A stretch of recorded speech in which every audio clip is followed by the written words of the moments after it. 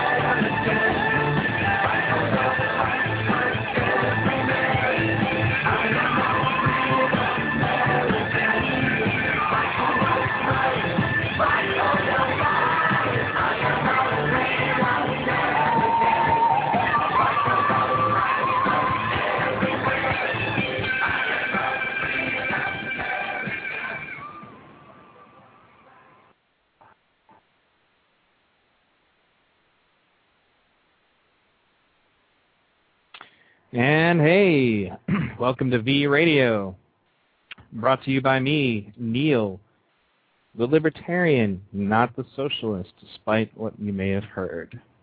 Today I'm going to be reading a little bit more from Citizen Power, Mike Gravel's book.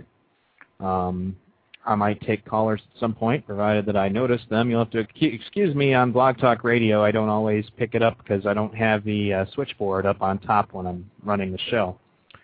But anyway, I got some more things to say. We'll bring all that up after these messages. So stick with me here on V Radio, and we'll get started today.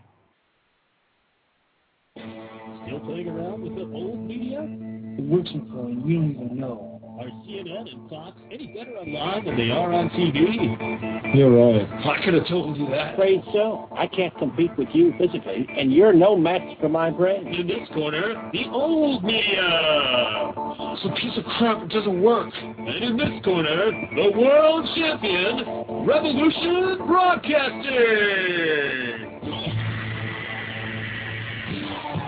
Don't forget to visit www.revolutionbroadcasting.com for the very best in news and commentary on the issues of the fight for freedom. Unfortunately, the free press ain't free.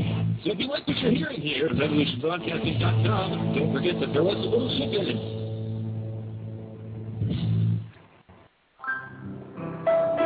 Congress of Canada voted to pass the Military Commissions Act to reauthorize the USA Patriotism, both which have abridged the freedoms we cherish. It is for this very reason we are losing our freedoms. I'm Brian Green, independent candidate for Congress, and I approve this message. In Congress, I'll fight to protect the Constitution and to ensure limited constitutional government. Visit Brian Green, the Freedom Factor, at www.briangreen08.com. Senator Gravel's update to his classic fighting commentary on today's society, Citizen Power, is a sobering assessment of today's woes. More troubling is the fact that little has changed since Gravel first put pen to paper 36 years ago. In fact, according to Gravel, in most cases the problems have only gotten worse. Gravel writes, most Americans today are frustrated and confused. They are told by everyone that they are the richest people in the world and the world's freest nation, yet they see poverty in the midst of plenty and continued erosion of their civil liberties. People are tired of liberal promises and conservative game plans, which offer the rhetoric of hope, but in reality merely protect and perpetuate the status quo. Now the people want to be empowered. Support Senator Gravel in his efforts not only to clean up Washington, but to give you the power to build a better nation. Get your copy of Citizen Power now at citizen-power.us. I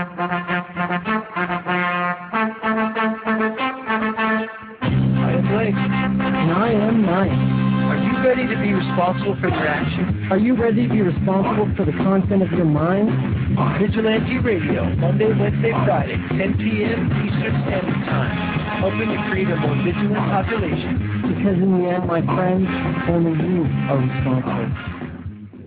I'm Dr. Murray Sabrin, and I approve this message to legalize freedom. While our nation's at war and our economy staggers, we need conservative solutions to these serious problems. Here's the Sabrin solution. First, we must secure our borders from foreign terrorists and illegal immigrants. Next, we must secure our economic well-being by getting government off our backs and out of our wallets. And finally, we must secure a first-class education for our children. I'm running for the United States Senate in New Jersey. Please join me at murraysabrin.com. Hi, I'm David Ruprecht, host of Supermarket Sweep and a member of the Libertarian Party. Do you ever wonder why Republicans increase big government and Democrats waver on social issues? Well, maybe it's time you shop around for a new party. Libertarians work toward smaller government and lower taxes. Libertarians also take a principled stand on social issues, believing that you best know how to run your life. Check out the Libertarian Party. Socially tolerant, fiscally responsible. Chris Dyer laying it down for Revolution Broadcasting. I'm running for Congress in Nevada District 1. If you want freedom, better vote for me, son. I bloated government, losing its clout like Gwen Stefani. I have no vaccine, guns, and butter overseas. Believe us eating macaroni and cheese. These beats are stale and my rhymes are thin. Donating my campaign and I'll never rap again. Now pay attention, because I'll only say it once. I'm down with Ron Paul and I'm down with Carl Bunce. David Isbell, lays the track. Kelvin Atkinson is now let's bring down the evil empire. Open up your wallet and donate to Chris Dyer. Peace, peace, peace, peace, peace. Yo, yo, yo, bring that beat back. I want to shout some holler down. Hey, GOP, what's up, party people? Props to Arden Osborne in the NLA. Daily Paul, down with you. Andy Beamers, Jim Forsyth, all the sneaky hippies in New Hampshire. Las Vegas, beat up. Neo at RonPaulChat.net. Mr. Marie Johnson, the good girl. Chris Robertson, Andrew Brownson, all my homies at the GOP. I'm Chris Dyer, and I approve this message. Well, that's definitely one of my favorite political ads. You there, Jacob? Yeah, I'm here. Oh, you're loud. Echo. All right. How about now? Talk now. Hello. Hello, hello, hello. All right. Let me find out how they hear you. Do you guys hear Jacob okay? Can someone hear me? To the chat room. I can hear you. Back, please. But they can hear you. It's fine. All right. Parent says it's fine. All righty. If it's fine, it's fine. So what are you going to do for us today, Neil? Well, today I'm going to be reading some of the book Citizen Power. I'm going to be talking a little bit about the different things that I've gotten. Are you echoing to yourself, by the way, Jacob, or not? I used to, but I shut off the radio, so I'm only on Skype. Oh, okay. All right. But do you hear me echo? Dr. Steve Parent, does anybody else hear Jacob echoing? Is he echoing? He usually shows up on Blog Talk. I think everybody's listening on Revolution Broadcasting. But anyway, yeah, I'm going to be reading from Citizen Power today. We're going to be talking about crime and punishment. As I understand it, I wasn't here for it, but some of my listeners have informed me that the North Virginia Patriots have decided to make a yet another show bashing Mike Gravel. That's good discussion. So I've decided that my answer to that is going to be that every day they do a show where they mention Mike Gravel's name at least once, I'm going to make them suffer through an entire chapter of Citizen Power, or more, depending on what I feel like. So if you want to hear more Citizen Power, guys, bash away. They call it a passive-aggressive stance. Oh, man. Yeah. It's a good chapter, right? What's the chapter? It's about crime and punishment. Well, more specifically, it's called Crime and Punishment. It's Chapter 8. So, let's see here. You ready to listen, Jacob? Okay. All right. I'm curious. All right. Crime and Punishment. As far back as 1760 B.C., the Code of Hammurabi provided the first organized set of laws to make people accountable for violations against others. The comprehensive laws govern virtually every aspect of human conduct, from contracts to property rights, from marriage to medical malpractice, and from crime to compensation. While the punishment for certain crimes, which we would deem misdemeanors today, was extreme, the laws gave citizens a code of conduct by which they could measure their daily activities.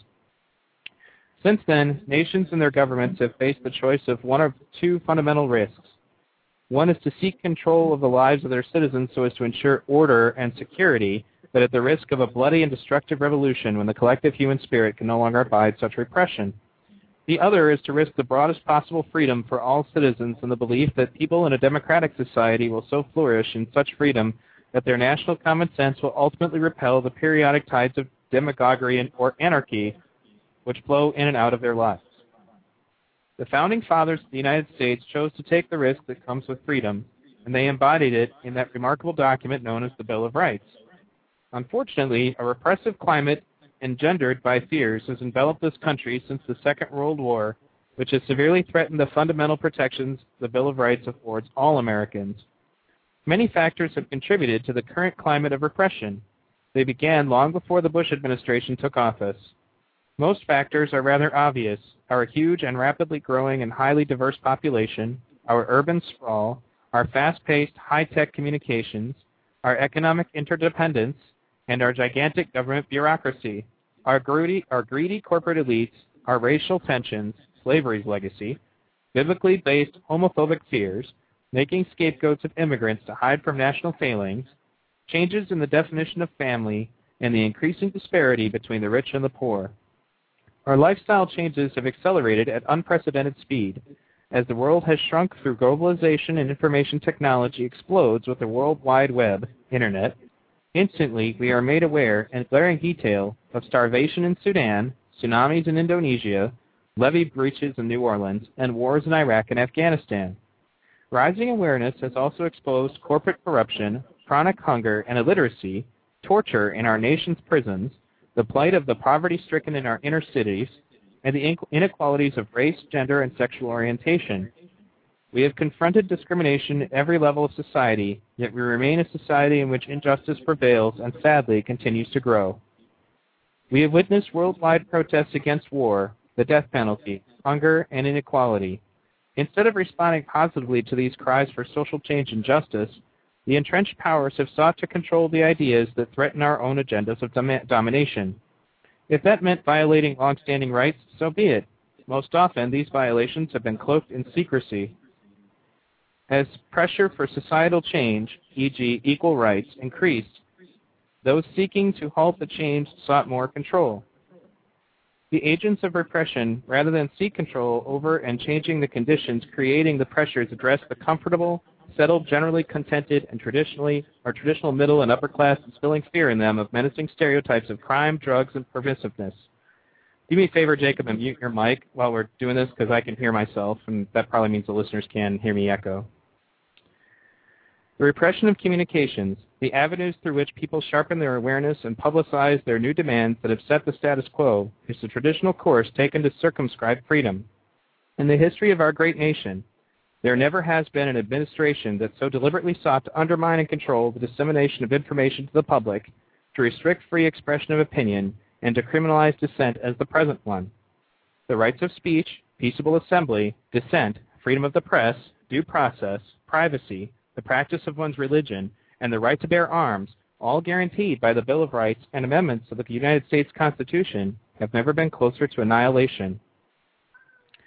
In the midst of social turmoil, we have dumbed down America, left all children behind, outsourced vast amounts of work, privatized customary government tasks, misappropriated funds for the upkeep of our nation's infrastructure, and funneled billions of taxpayer dollars for war at the expense of the social needs of our people. When hope dies, its heirs are desperation and despair, said the great educator Dr. James B. Conant. Today, that prophecy has come true. Hope has indeed died for vast numbers of Americans, and desperation has become embodied in the social dynamite we call street crime. As a backdrop of these developing conditions, America has slid into a criminal justice quagmire that in a matter of 35 years has given us the highest incarceration rate of any nation on earth. A poster announces that 1 in 133 Americans is incarcerated is not a national statistic, it's a national tragedy. I would add a shameful tragedy. Today, the least infraction is punishable by fines, jail time, or worse.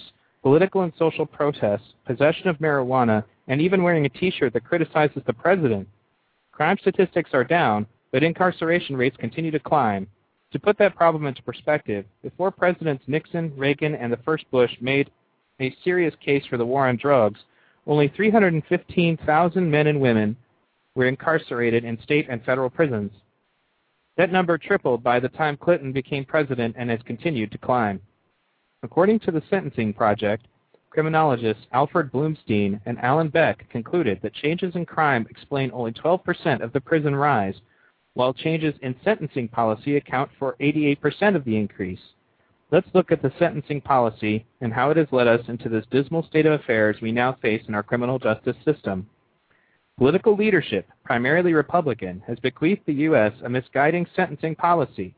In 1920, prohibition of alcohol, then America's most popular recreational drug, commenced with crackdowns across the country. Prohibition was an abysmal failure. It opened wide the doors to bootleg liquor, organized crime, and lucrative ventures for those who dared participate in the illegal trade of alcohol. Above all, it bred disrespect for the law. In 1933, alcohol prohibition laws were repealed, largely due to public pressure and a courageous leader, Franklin Roosevelt. In the previous chapter, we tackled the war on drugs and its abject failure. You would think we should have learned from Prohibition that criminalizing drugs use does not work. The revised war on drugs, so dubbed by Richard Nixon in 1972, spawned a flood of get-tough laws at the local, state, and federal levels of government and launched a tidal wave of money-making opportunities for those involved in policing, prosecuting, and punishing violators at every level in both the public and private sectors. As Milton Friedman, the late Nobel Prize-winning economist, said, if you look at the drug war from a purely economic point of view, the role of government is to protect the drug cartel. That's literally true. In 1973, under the direction of Governor Nelson Rockefeller, whose name evokes moderate republicanism, New York introduced mandatory minimum sentences of 15 years to life imprisonment for the possession of more than 4 ounces of a hard drug. Along with many other governors, Michigan's Governor William G. Milliken answered the call to check the rising tide of drug trafficking in his state and signed the mandatory minimum law. He now denounces his decision. We were trying to catch the kingpins, but instead we got a lot of little guys, some of whom were addicts trying to support their habit. We did not foresee the problems that these laws would create. The 3 strikes and you're out policy, first adopted in 1994 in California, became the first mandatory sentencing policy to gain widespread support and be adopted by most states. This policy mandates life imprisonment for a third criminal conviction for any offense. Carried to its extreme in the case of a young man arrested 3 times for stealing food and sentenced to life imprisonment, that case was overturned, and in the process, focused public attention on rethinking the problems with this particular Get Tough policy. Other problems of considerable weight and cost have resulted from mandatory sentencing, not the least of which has been stripping our judges of their discretionary powers. Prior to the new sentencing laws, judges used their powers to assess a given case and impose an appropriate sentence so that the punishment most often fit the crime. With mandatory minimums, however, judges could not use their discretion, and instead handed down sentences far outweighing the crimes in most cases. Quick to get on the Get Tough bandwagon were ambitious prosecutors and politicians, whose careers flourished by crackdowns on crime and drug dealing. In fact, the prison population grew so quickly that overcrowding resulted, mandating the construction of new state and federal prisons and the addition of corrections officers and management staff to handle the growing prison population. Overcrowding our prisons has brought additional problems, increased violence, and a higher risk of spreading diseases.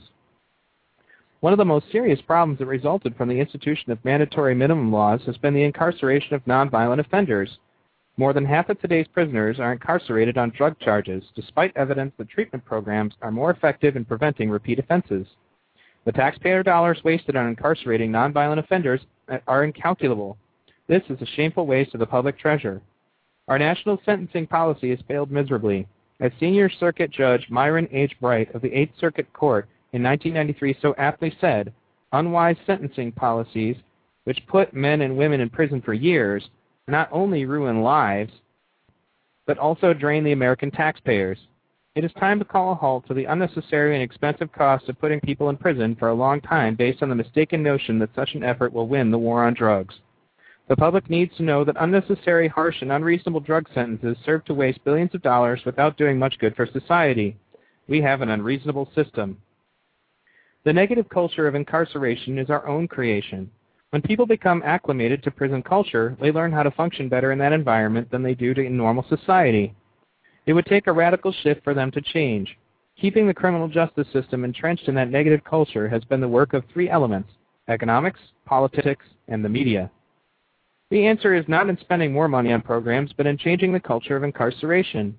That requires a paradigm shift.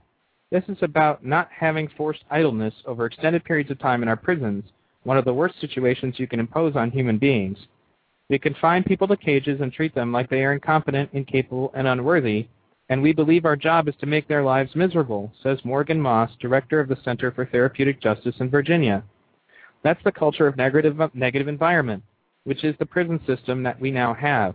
We forget that people go to prison as punishment, not for punishment. The most dangerous criminals represent only about 10% of the prison population nationwide, yet we're treating the other 90% the way the violent 10% are treated. Such treatment of drug addicts and alcoholics perpetuates the revolving door of recidivism by improving their criminal skills while in prison to better criminally finance the cost of their addictions when released. Until they receive proper treatment to check their addictions, they are going to remain caught in those revolving doors. We must change negative prison culture into positive opportunity. We must turn this negative culture into a positive environment. And we can start simply by treating prisoners with dignity and respect as capable people. When you do so, remarkable things happen. They stop acting like caged animals. They no longer destroy property or endanger others. The suicide attempt rate plummets, and the violence across the board in prisons goes almost to zero. This works beyond a shadow of a doubt, attests Moss, who has practiced this method successfully in jails and believes it would work just as effectively in prisons. When there is no forced idleness, because inmates are busy in volunteer, self-selected programs for 12 hours a day, the security staff has very little to do. When you treat prisoners as human beings deserving of dignity and respect, people change. The only ones that do not change are so damaged, so institutionalized, or so mentally ill, or so antisocial, they are incapable of changing. That is a different problem than what I am attempting to focus on in this chapter. Stop and think for a moment that more than 600,000 people are released annually from our prisons, and more than 12 million people pass through the nation's jails every year. They come back into society either angry for having been abused and treated unfairly while incarcerated, or prepared to merge into our communities, ready, willing, and able to become productive citizens. Which one would you prefer to have as a new neighbor? We train attack dogs through selective punishment. Why do politicians believe that they can't get better results, or that they can get better results from punishing people? We need more innovation in the courts, building on success with drug, reentry, and other problem-solving courts with effective probation and parole supervision that lock people up as a last resort and not with technical probation violations. While they are in prison, we need to make the environment conducive to learning and rehabilitating, helping inmates make the most of their time.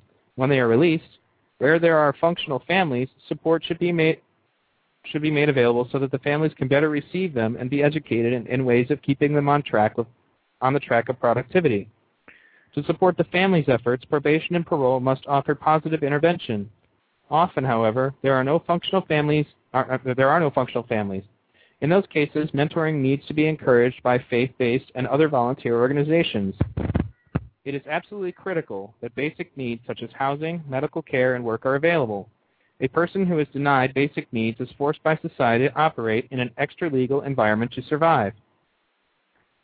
If this approach were taken across the country, within a decade, significant progress could be made in changing the culture of the American criminal justice system. Locking up people for $30,000 or more per year for lengthy sentences is extremely wasteful. Moreover, it is a human, social, and moral waste that can no longer be afforded nor tolerated. Other countries that do not spend such vast resources on creating negative human capital will knock our socks off competitively unless we make the decision to end this waste. 40 years ago, Karl Menninger, MD, in his book The Crime of Punishment, pointed to the deep flaws in our correction system. Instead of taking measures to correct the flaws identified by Menninger, state and national leaders responded to demagogic populist calls, fueled by manufactured political claims, to get tough on crime. They have created a monster that threatens not only the nation's competitiveness, but our personal security. They have concentrated a vast army of troubled people together with hardened criminals and potential terrorists. We are beginning to see the emerging threat of terrorist gangs, taught in our prisons, paid for by taxpayers at a cost per annum equal to a Harvard education. The greatest threat to our nation may lie within our own prisons. Our correction system must be transformed to produce people more able to become productive citizens than when they entered the system. Nationally, over two-thirds of people who get entangled in the criminal justice system reoffend and return to the system. The solution is indicated by the results. People who, while in prison, complete their higher education and participate in any number of programs designed to teach a work ethic and other values that could be applied to the real world when the prisoner is released, have a 3% recidivism rate. Clearly, making people more capable produces the desired results. Incarceration, with some exceptions, should present educational opportunities to every inmate to the maximum of their aspirations. If that aspiration includes a college education, then we should create that opportunity, since we have already committed to pay this price by incarcerating that individual. It is possible to reduce our jail and prison population now at 747 per 100,000 to levels comparable to Canada, 129 per 100,000. Canada has a similarly diverse population with comparable levels of affluence and poverty. Since there are countries, such as Finland, that employ gentle justice and incarcerate far fewer people than Canada, we must look beyond our shores to those examples and elevate our long-term goals. The guiding philosophy for change must be that the purpose of the criminal justice system is to assure public safety through changing the behavior of people who commit criminal acts, and by giving offenders the opportunity to become more capable of leading productive lives in the open community through education and treatment of addictive behavior. A strategy to implement this philosophy could reduce the American rate of incarceration to that comparable to Canada and other democracies within a decade. This would be a domestic Marshall Plan to revitalize poor, crime-ridden communities by presenting opportunities for economic, social, and political advancement, change the paradigm of the correction system as a whole from punishment to problem-solving and rehabilitation, replace enforced idleness in jails and prisons with intensive education, training, skill development, and substance abuse treatment, eliminate or modify laws that create irrational barriers to employment for those with a criminal record, create incentives to hire people with a criminal record, particularly those with nonviolent drug-related offenses, create opportunities for boomer generation retirees to get involved and apply their skills and experience through volunteering and mentorship to help people, their neighborhoods, and their communities to find their place in the new America. Enact a federal law to give voting rights to felons who have paid their debt to society. Politics as usual fosters irrational, counterproductive responses rather than effective solutions. Many political races are characterized by accusations that the other party is soft on crime. Talking tough on crime may win elections, but being tough on crime has worsened the problem by packing our prisons with nonviolent offenders. The only beneficiary of a tough-on-crime political posture is the prison industrial complex. Its prime directive is more profit for its shareholders, who benefit by putting more and more people into the system. The rising costs of doing so are an unrecognized drain on our national competitiveness, especially the hidden cost of all negative human capital created by the criminal justice system. What must we do? We need leadership that does not flinch from the realities of the problem. We need a strategy for transformational change that can eliminate the threats to the country that have arisen due to misguided thinking in our criminal justice system. The recommendations in this chapter address the transformation that needs to take place in our criminal justice system for the survival of America as a nation of opportunity for people, regardless of their race or national origin. The problems. 1 of every 133 Americans was behind bars on June 30th, 2006. With only 5% of the world's population, the United States is over 25% of the world's incarcerated people. Jeez. The U.S. incarcerates the largest number of people in the world. The U.S. imprisons the most women in the world. As of 2004, the annual direct cost for incarceration exceeded $42 billion. The solutions. Create opportunities for direct citizen involvement through volunteer programs in prisons and jails, mentoring of released offenders, family outreach, and provision for citizen oversight boards for all levels of the criminal justice system. Decriminalize the regulation of drugs. Legalize marijuana, tax it, and make it available through regulated stores. Eliminate mandatory minimum and three-strike sentencing laws. Treat drug addiction as the public health problem that it truly is. Create alternatives to restrictive post-release correctional control for non-serious, non-violent offenders. Offer release incentives to inmates for good behavior and education. Treat the whole prisoner, economic, social, spiritual, and physical. Develop meaningful ways to strengthen families with incarcerated parents through regular, less restrictive visits in prison and much less costly telephone calls. Offer parenting classes to inmates to help them better relate to their children and lend moral support to the caregiver of their children. Work with children of inmates to boost self-esteem and understanding. Support organizations that help offenders return to the community through training, housing, jobs, and reintegration programs. Abolish the death penalty and become outraged at the waste of money, lives, and human potential in our criminal justice system. All right, Jacob, you can unmute now. That's the end of that chapter. Boo. What'd you think of that? Ah, man. I don't live in America, though. You know that. And I don't know why Machiavelli is saying this. Obviously, there are some problems I'm not aware of. But living my whole life in a welfare state that is very weak on crime, I tend to be very much going the punishment route on this one, of course. If we're talking about something that's criminalized, it's not hurting anybody, like using drugs yourself, that's idiotic, that should be illegal. But I'm talking about rape, repeated offenders, armed assault, stuff like that. I live in a country where these people get treatment, and it's a joke. I'd rather lock them up, keep them away from society.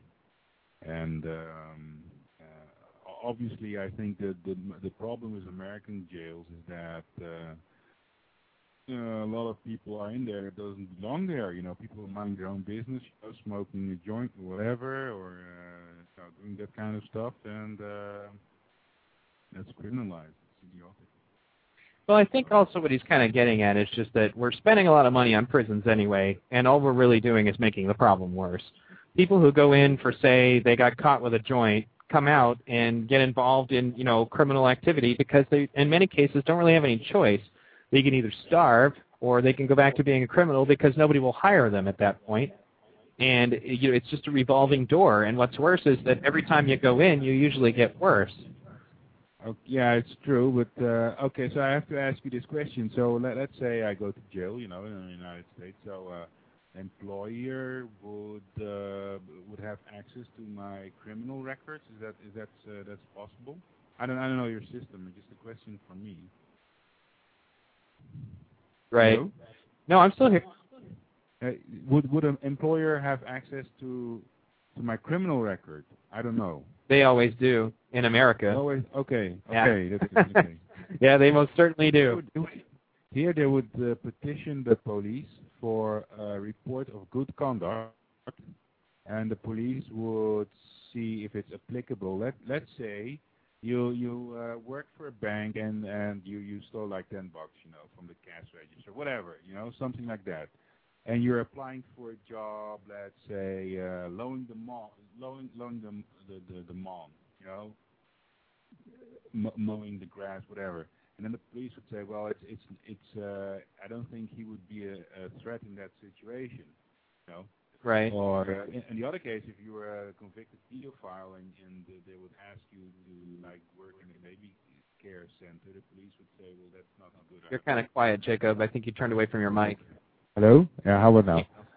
Let's say, I'll repeat my last question. Let's say you were convicted of pedophilia or something like that, child abuse, and then you were offered a job to work at a daycare center, and then the police would say, well, he cannot do that, So they will see if it's relevant, but there's no access to to your criminal record like that. There's no access. No, that's not possible here. So just for that reason, because anyway. That's my position anyway. I've seen it working the other end, and where people.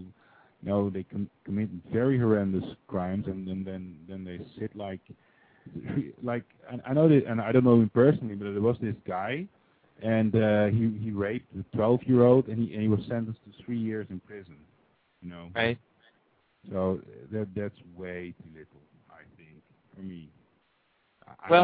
When it comes to serious crimes like that, I think that's a different issue. When it comes to like one of the things that Mike was talking about quite a bit was nonviolent crimes.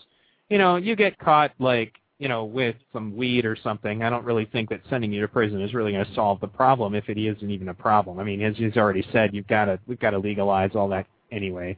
And Mike has made it clear that if he had ever gotten to be president, he wanted to pardon all of the nonviolent offenders anyway and just get them out of the system. When he talks about the prison industrial complex, what he's talking about is that for some reason, it looks as though that the reason why we're never going to get drugs legalized actually has very little to do with any conservatives. It has an awful lot to do instead with the prison industrial complex that happens to like all the taxpayers' money that it makes by running the prisons. I heard Al Capone even gave money to congressmen to keep alcohol illegal. Right. I actually heard about that, so that's kind of funny. But about the mandatory sentencing we were talking about, it was a lot of justice people. Like there was this guy who killed his daughter, and he got 8 years because I'm talking about the culture. If you think that way, that people are, even the perpetrators are victims in some way and need mental help, then judges will generate raise a whole generation of judges who will think that way and will hardly punish these people. So this is what I see happening in my country. And so a tax slave in chat says, that's his nick, IRS tax slave, that's his nick. And he says, what about people that go in jail for 10 years and get treated horribly? Well, maybe in America, but here they have TV, in jail. It's like a Hilton. They have TV, they have computer, a nice library, park. I'm gonna go over to Holland and get some crime. That sounds great. I'm saying, man. It's like maybe for Dutch people it's a crime, but Jesus, man, it's like we call it the Hilton jokingly. Right. But there's some sense of truth in that, one of the things he's getting at is that not that he necessarily wants to make prisons more comfortable. It's just a matter of making them more productive. If we're going to spend all this money on these people anyway, we might as well spend it on a means by which to educate and rehabilitate them and turn them into productive members of society rather than continuing to make them criminals. Well, this is if some people say Microsoft is socialist leanings, then I would say yes in this case. Oh, your sound just got really bad. Hello. If some people say that Microsoft has socialist leanings, then I would have to say on this point they are correct, because jail is for punishment. It's not re-education; it's punishment for a crime. Otherwise, jail would be like schooling. instead of punishment. And that's not jail. What jail is for? Well, jail is not Harvard, or auto shop. It's not it. So I would say no. First of all, jail is punishment, and then it's the guy's own responsibility to take care of himself. Now, of course, if you have a population of a couple of millions, always a couple of people, statistics, will not do this, And you have to ask yourself, should government go out of his way and try to do the job his parents didn't do for him, or he is not doing for himself, I don't really know. Maybe we have a thing here in Holland that's TBS, and what it means is that if your crime is worse enough, or they think that you are mentally not grown up, after you leave jail, then you essentially use your rights as a citizen. You essentially become property of the state, and that means that you can almost stay in jail indefinitely until someone says that you're mentally stable to enter society. Okay, right. And you do get the treatment and all that jazz, stuff like that. And it's not like a heavy guarded prison, and but it's. I don't think that's the route to go. I don't think that's anything's a perfect solution, but I would go more with what Ron Paul is, propagating that it's individual responsibility, and I don't know what the state can do. I think the hands-off approach, of course, victimless crimes should not be punishable. I mean, that alone would solve a lot of problems. That alone, and you don't have to go there to educate rapists or whatever. No, I don't really think those people need help. I think those people need being gone. But sexual crimes are a little different. But I do think that we take minor crimes, minor criminals, and then we turn them into major criminals. And in that much I understand. If prisons are already going to cost large quantities of money, I'm not in any way suggesting we should add to that by any means. I have thought. I mean, if you like steal a book and then you steal an apple and then you like forget to pay for a candy bar and then they put you in jail for life. I mean, that's just stupid. I mean, there are a lot of if you get the worst case out of it, out of the equation, then you'll see it's kind of doable. I don't know if doable is the right word, but. What happens to people when they get out of prison now is they basically feel destitute. They don't know what to do. In most cases, they can't get hired. If they lie on their applications, then they get fired. It's really tough. I mean, and in many cases, that's what creates the situation where you take a minor criminal and turn them into a major criminal, because at that point, you leave them with very little choice. Now, keeping that in mind, I can understand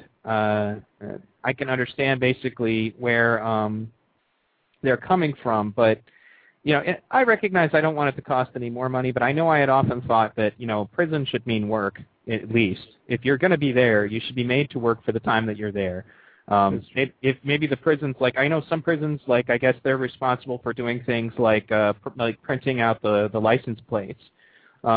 Different things that our country is doing anyway. If we're going to be giving them room and board, then they might as well be doing something productive, for the state while they're there.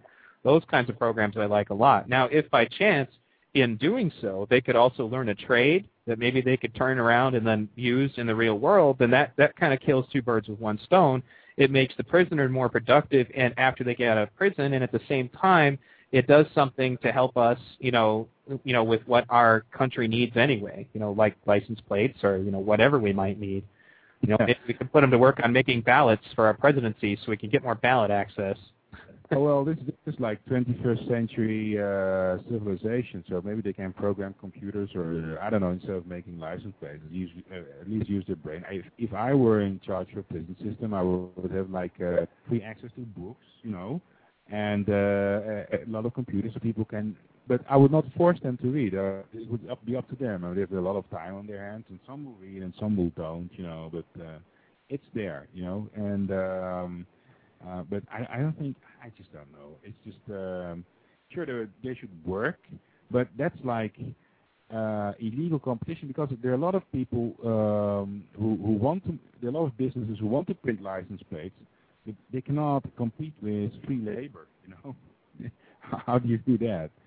So that's a problem there. If you use prisoners as quote unquote productive, yeah, they're productive, but there's also a capitalistic society, and there are businesses actually performing these services. And that's kind of unfair competition. So I don't think it's a good idea, but I just don't know. You know, it's just devils in the details as always. You know, so in principle it's a good idea, but I don't know. License plates. Maybe yeah. I mean that's supposed. Yeah, license plates is a good idea because that's stuff that the government is supposed to do. So it's not actually in the free market printing license plates. I think. No, so I know where you're coming from, but honestly, we don't privatize things like that. I guess what I'm talking about is stuff that the federal government produces on its own. I mean, I don't absolutely agree with that, but still, it's just a thought. This is why we're kind of talking out loud and coming up with different possibilities. I'm not really sold on any of this yet. I use the show and the discussions that we have on the show as kind of a position of self-discovery to determine what I think is best and what isn't. But it's all based on like we had this discussion before. It's all based on what we feel is good and right and wrong, and what is convenient or popular at the moment. And I mean that's what we are here. I mean that's where Europe is going, because people are doing the short-term easy route instead of sticking at morals, what's good and what's right, and stuff like that. I think we should rethink a lot of stuff. I mean, Gravel is right. Obviously, there are people in jail who do not belong there. Absolutely, and we should. There's a lot of stuff. You can fix a lot of stuff by just doing a little bit. I think we should go that route instead of going all out and trying the Big Bang method and re-educating prisoners. And maybe we can go there, but let's try little steps. Let's get the people out who don't belong there in the first place. Let's say that if you commit a small crime, it doesn't get on the public record. I would say armed assault is a weapon, robbery is a weapon. I think these things should be made public if an employee wants it. But let's say if you stole an apple 5 years ago, my God, man, who's going to worry about it? I mean, let's not be uptight about it. And so I would have some kind of disclosure law. Yeah. Like to do it, so people can have a normal life. They can, at least find a job and maybe get married. Maybe they did something stupid when they were 18, and then when they're 22, they have a job, they have kids, whatever. It's just only felonies are on your record. What's a felony? It's a conviction, right? Neil? Yeah, felonies. Well, there's misdemeanors and felonies. Misdemeanors are more minor crimes, and felonies are more harsh crimes. So the felony. If you go to jail for something that's a victimless crime, that's a felony, right? I mean, if you go to jail for smoking, like you have a kilo of weed in the back of your car, and they find it during a search, I mean, you go to jail for that, right? That's a felony. Yeah. Oh, so there you go. So. Yeah, but the employer can decide, well, hey, man, I smoke all the time, so that's pretty good. You can work for me, whatever, So, I don't know. So, depends. So, anyway, are you going to read on? Neil? Yeah, no, because more negative stuff has been said, so I figure I'll read another chapter. Yeah, rub it in. Yep. Rub it in, Right. Go ahead. I'll mute my mic.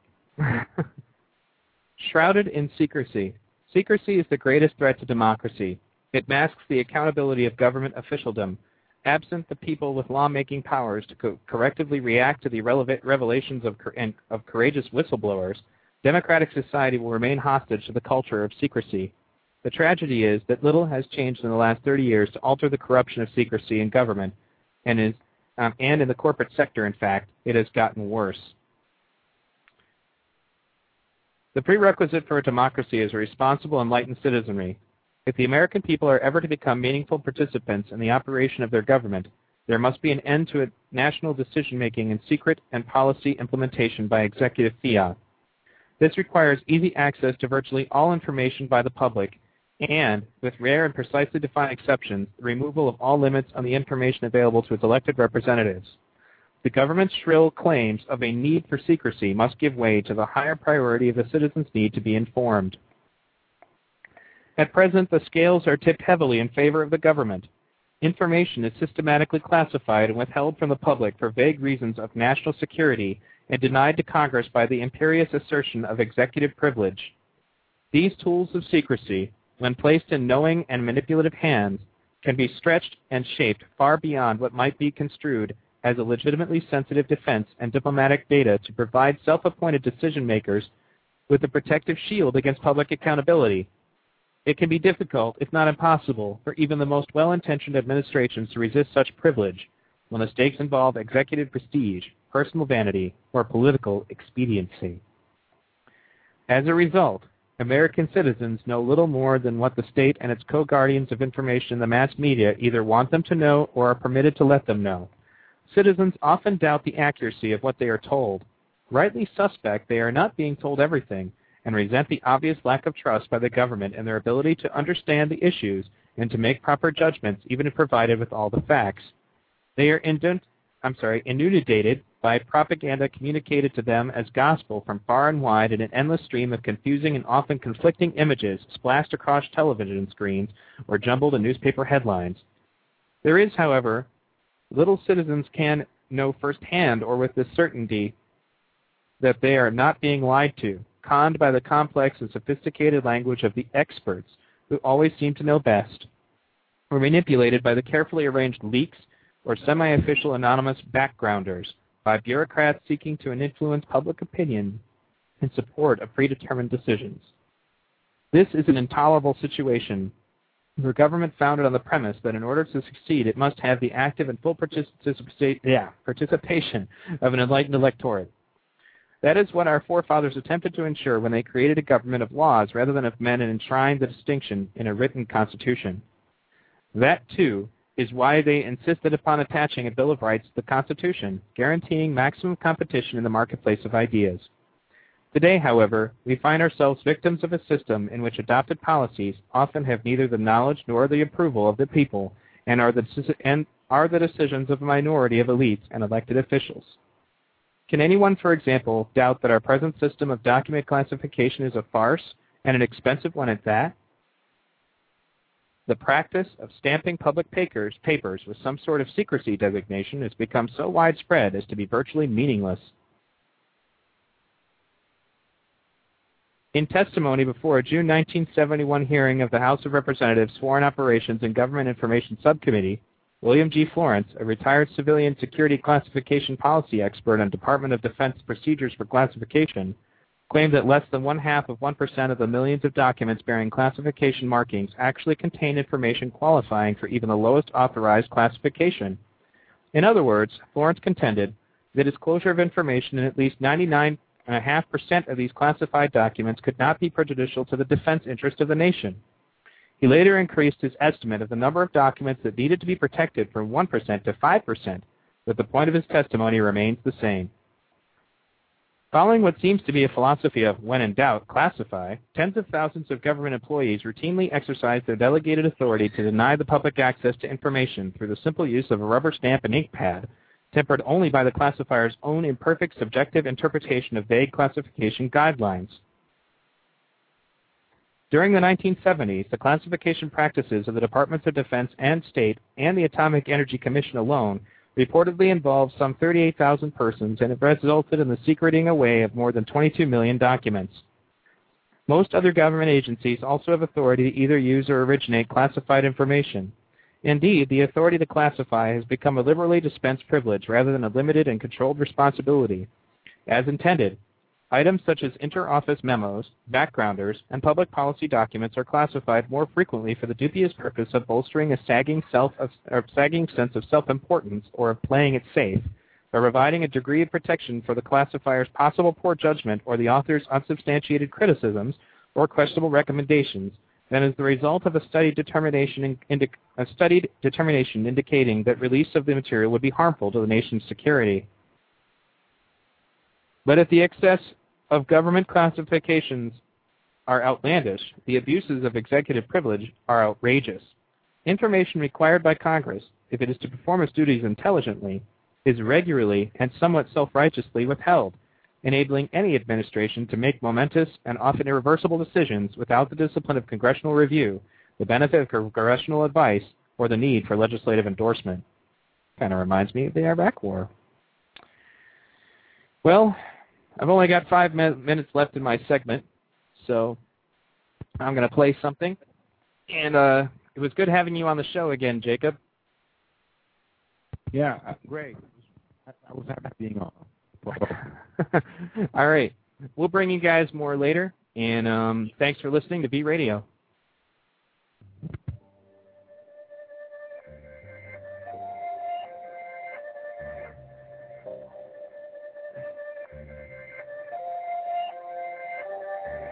Democracy, a government by the people, especially rule of majority. A government in which the supreme power is vested in the people and exercised by them directly or indirectly through a system of representation, usually involving periodically held free elections. In the United States, we have a representative democracy. This means that we elect representatives and empower them to make laws which run the country. Each and every election day, we give away our power to these representatives. It's the power to make laws. Lawmaking is the central power of government. It is by making laws that the government acts or reacts. But what if you don't like the laws? We have a democracy, right? Won't my representative act in my best interest? That depends. It depends on whether it's in their interest. Remember, they have the power, and you gave it to them. Is this fair? No, not really. What if you could participate in the process of lawmaking? Only the Congress decides which laws to consider, and only the President can sign them into law. So where does that leave you? Nowhere. You don't have any power, remember. You gave it away on Election Day. What if we could have the same power of lawmaking? 24 states and several other countries allow laws to be passed by initiative. The National Initiative is an act and an amendment to the Constitution that allows you to participate in the process of lawmaking. It gives you the same power as the government, the power to make laws. I bet you're thinking, but what if we make a bad law? What if we pass something totally unconstitutional? The Supreme Court is there for just this purpose. We too must abide by the courts, and we are only another leg in the system of checks and balances. Congress and the President. There's no change there. The National Initiative does not change the way the representational government works. Laws can still be passed by the government. The National Initiative does not replace this process.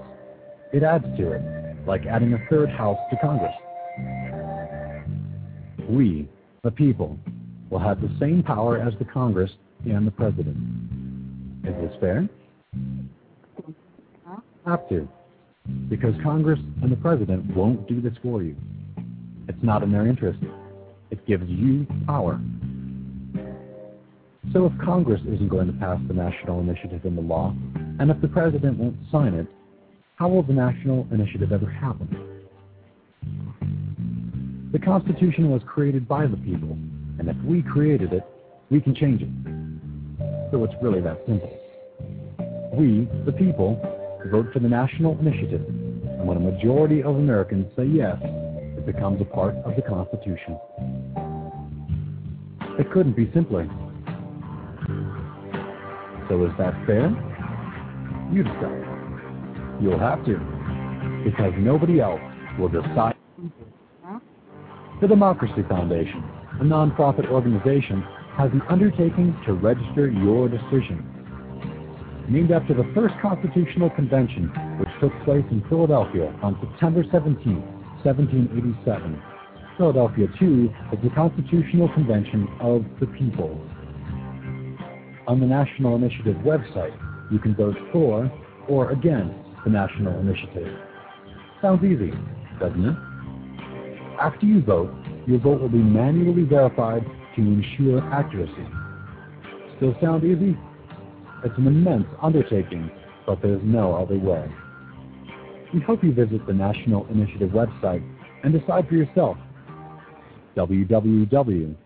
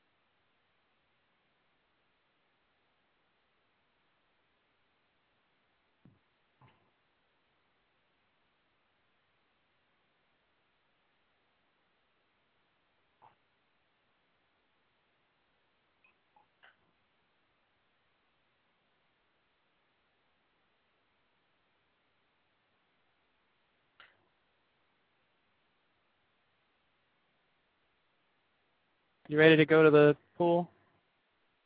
Who are you talking to on the phone? Hello? You're talking to me? No, not really. Hold on. I'm sorry, I didn't know the call was still open. Who is it, Lynn? You're talking to Matt? Well, let's go to the pool. I don't know. Let's go to the pool.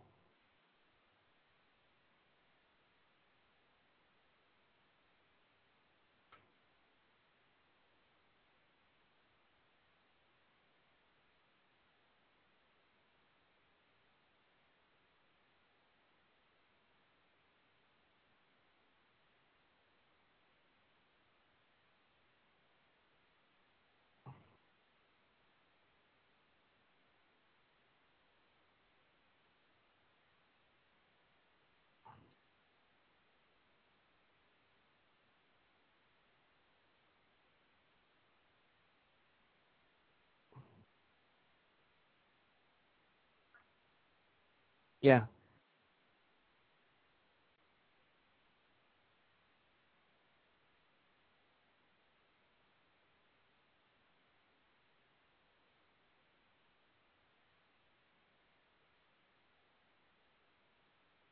Yeah, everybody's a socialist bureau.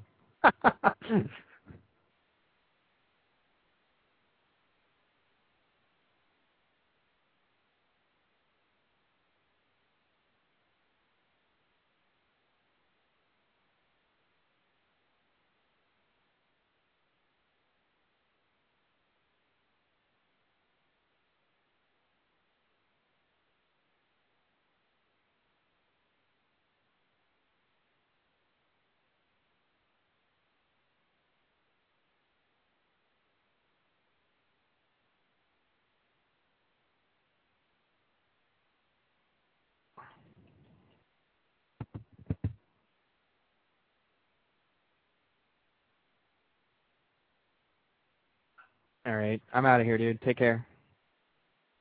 Okay, later.